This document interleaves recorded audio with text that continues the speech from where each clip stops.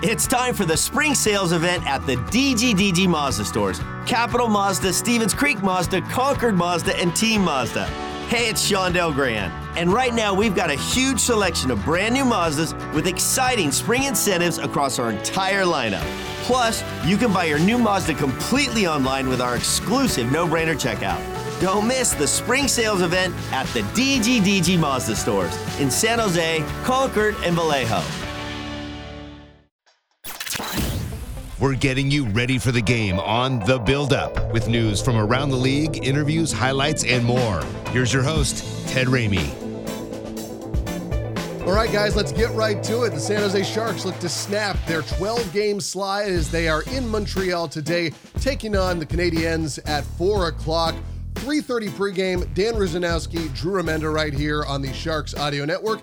And I talked to Drew a little bit earlier this morning, who is, he's been through this as a coach. He's been through this as a broadcaster.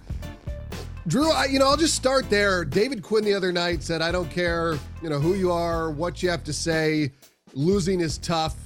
And, I think it was one of those moments that it was brutal honesty. And I think that a lot of coaches are going to say that, you get through it. But he was, to his credit, very, very honest. And I appreciate that. I think it's true. Like, this is not easy, man. Like, you lose 12 in a row, even if the efforts have been good in some games, even if it's been tight, it's not easy. It's not easy living with it. It's not easy shaking it off. It's not easy being in the moment after. It's not easy to get on to the next thing. I always said, though, that the hardest thing to do in sports is win. That's hard. It is hard work. It's easy to lose because you just go out and try it. But the after effects of losing stay with you longer than the winning effects do. Mm-hmm. So the thing that happens is that you end up feeling everything. You feel every loss. You go back to the loss 5 games ago, 6 games ago, 7 games ago, and you start thinking to yourself, and I talked to the players that played for, when I was assistant coach that played for the Sharks, and those guys, we went through one of the worst seasons in the history of the league. 11-71-2. We had a 13-game losing streak followed by a 17-game losing streak. And it is, as a coach, all you do is you stay up all night. You're in bed like this. What if we do this? Yeah. What if we do that?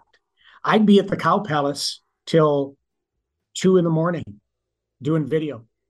I get a call from George Kingston saying, your wife called me. You need to go home and you can't be at the Cow Palace at 2 a.m. The neighborhood was what it was like back then. I said, George, we've lost 12 in a row. He'd go home. Get home.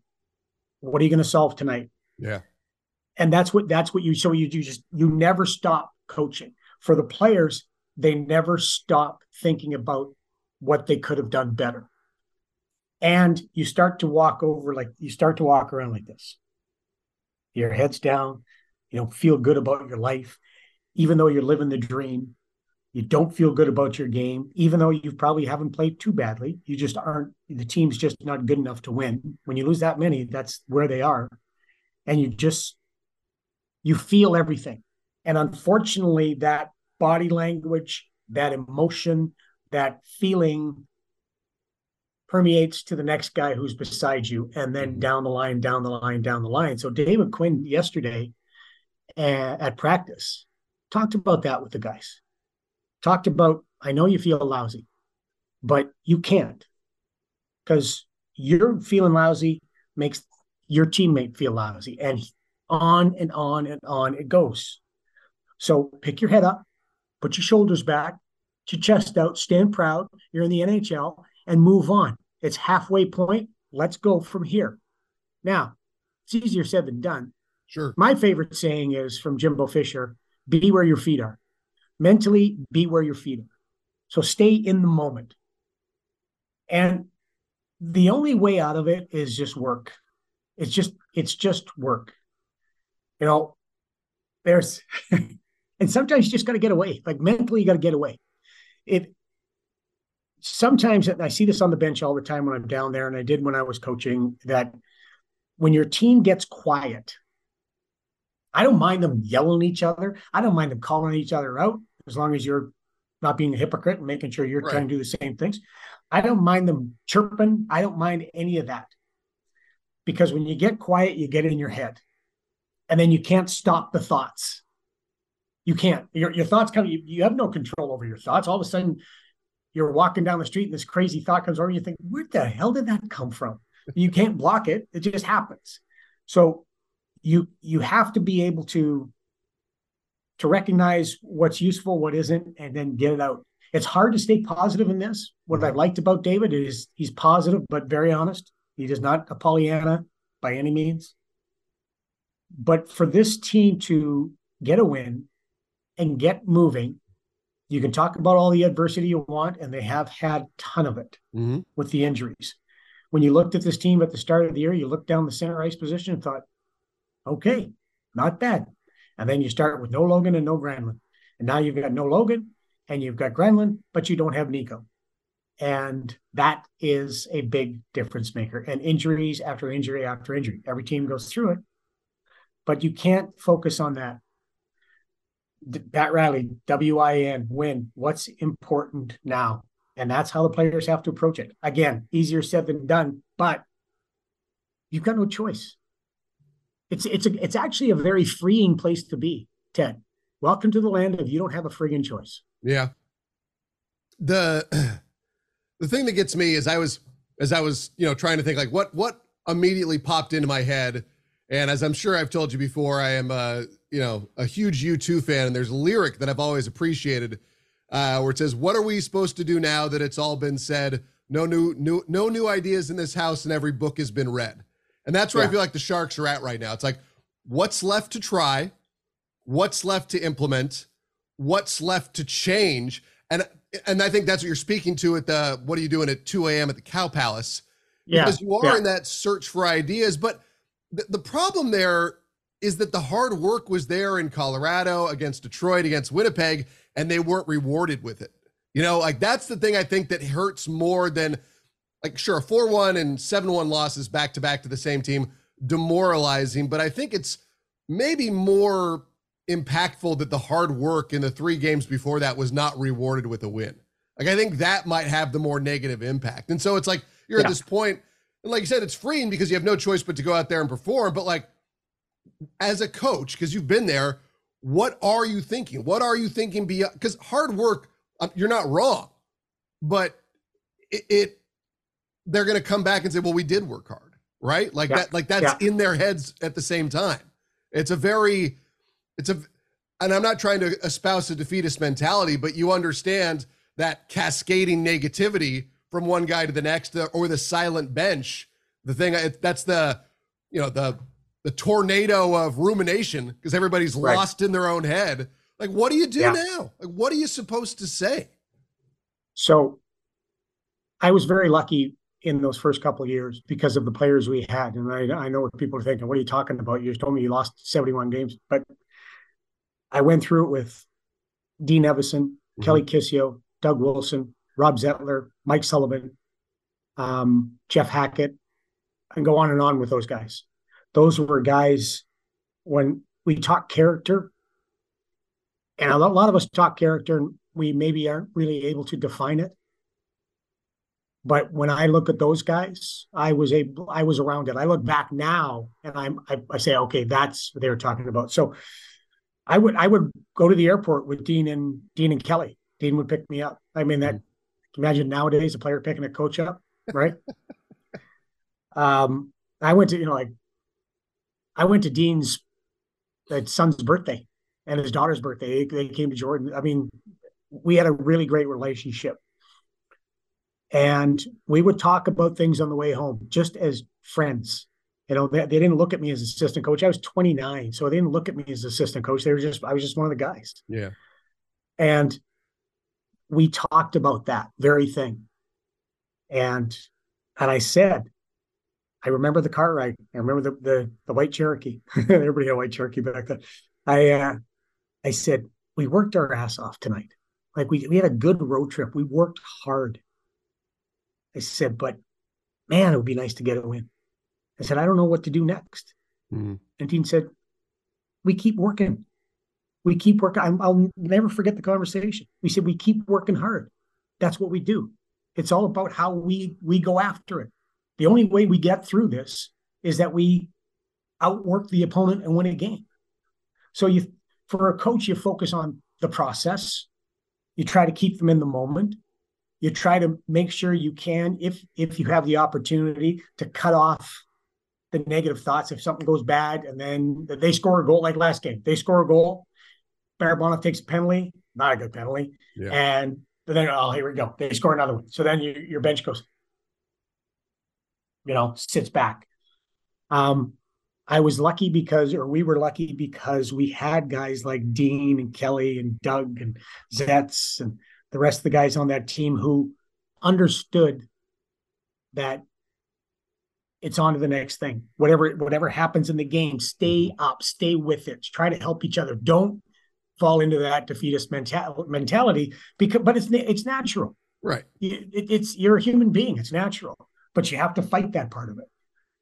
And today I saw a team, after the game, Toronto, I thought the Seattle plane ride was quiet. This one. So we landed in Montreal, and you can see it on the guys, right? And the next morning you see a couple of them, and it's morning. Yeah. Today they were good. David had a practice with them yesterday, talked to them about their mentality, talked to them about taking care of each other, talked to them about being strong mentally, being positive, but being honest. And today, after their meeting, it was really quick today at the hotel. They were upbeat. They were smiling again. They were chirping each other again. They had a better strut in their walk. Mm. And so that's all you can do as a coach. That's all you can do as a player. Your test is going to come in a few hours. But overall, it is hard to go through. It's hard to go through because everybody at one point in their career, in order to be where they are now, were the best in their team, in their city, in their province, in their state, in their country. They're one of the best. Yeah. And they won a lot. Now they're not doing it, and you get the feels for it, but you have to take care of this first. Marshawn Lynch, you got to take care of the mentals, and that's the only thing. I love it. No, that's what Ferraro talked about after the game, and I thought it was interesting that he brought that up. He said maybe we have to do something away from the rink, focus on, because I do believe that it's like you come right back to the rink. It's like returning to the scene of a crime. But you were the victim. And I'm not trying to say the Sharks are victims in this, but it's like you're going to go back to the place where you're just traumatized. It's like maybe like a couple of years ago, I know the guys did the escape rooms and everybody's got their own thing they want to do, but sometimes it is like focusing on something else, getting everybody to remember the teammates aspect of it, because we get so hyper fixated on ice, hockey. These guys, like you just said, you guys were driving to the airport together talking about life. You were friends doing that. These guys are friends off the ice. So they're not all best friends, but it's all part of a brotherhood, a camaraderie. And sometimes it is little things like that that can put you at least in a better mood when you take the ice. Well, I'll tell you the story. We had lost 15 in a row, and we go into Calgary, and we lose 13-1 in Calgary. We scored the first goal in that one.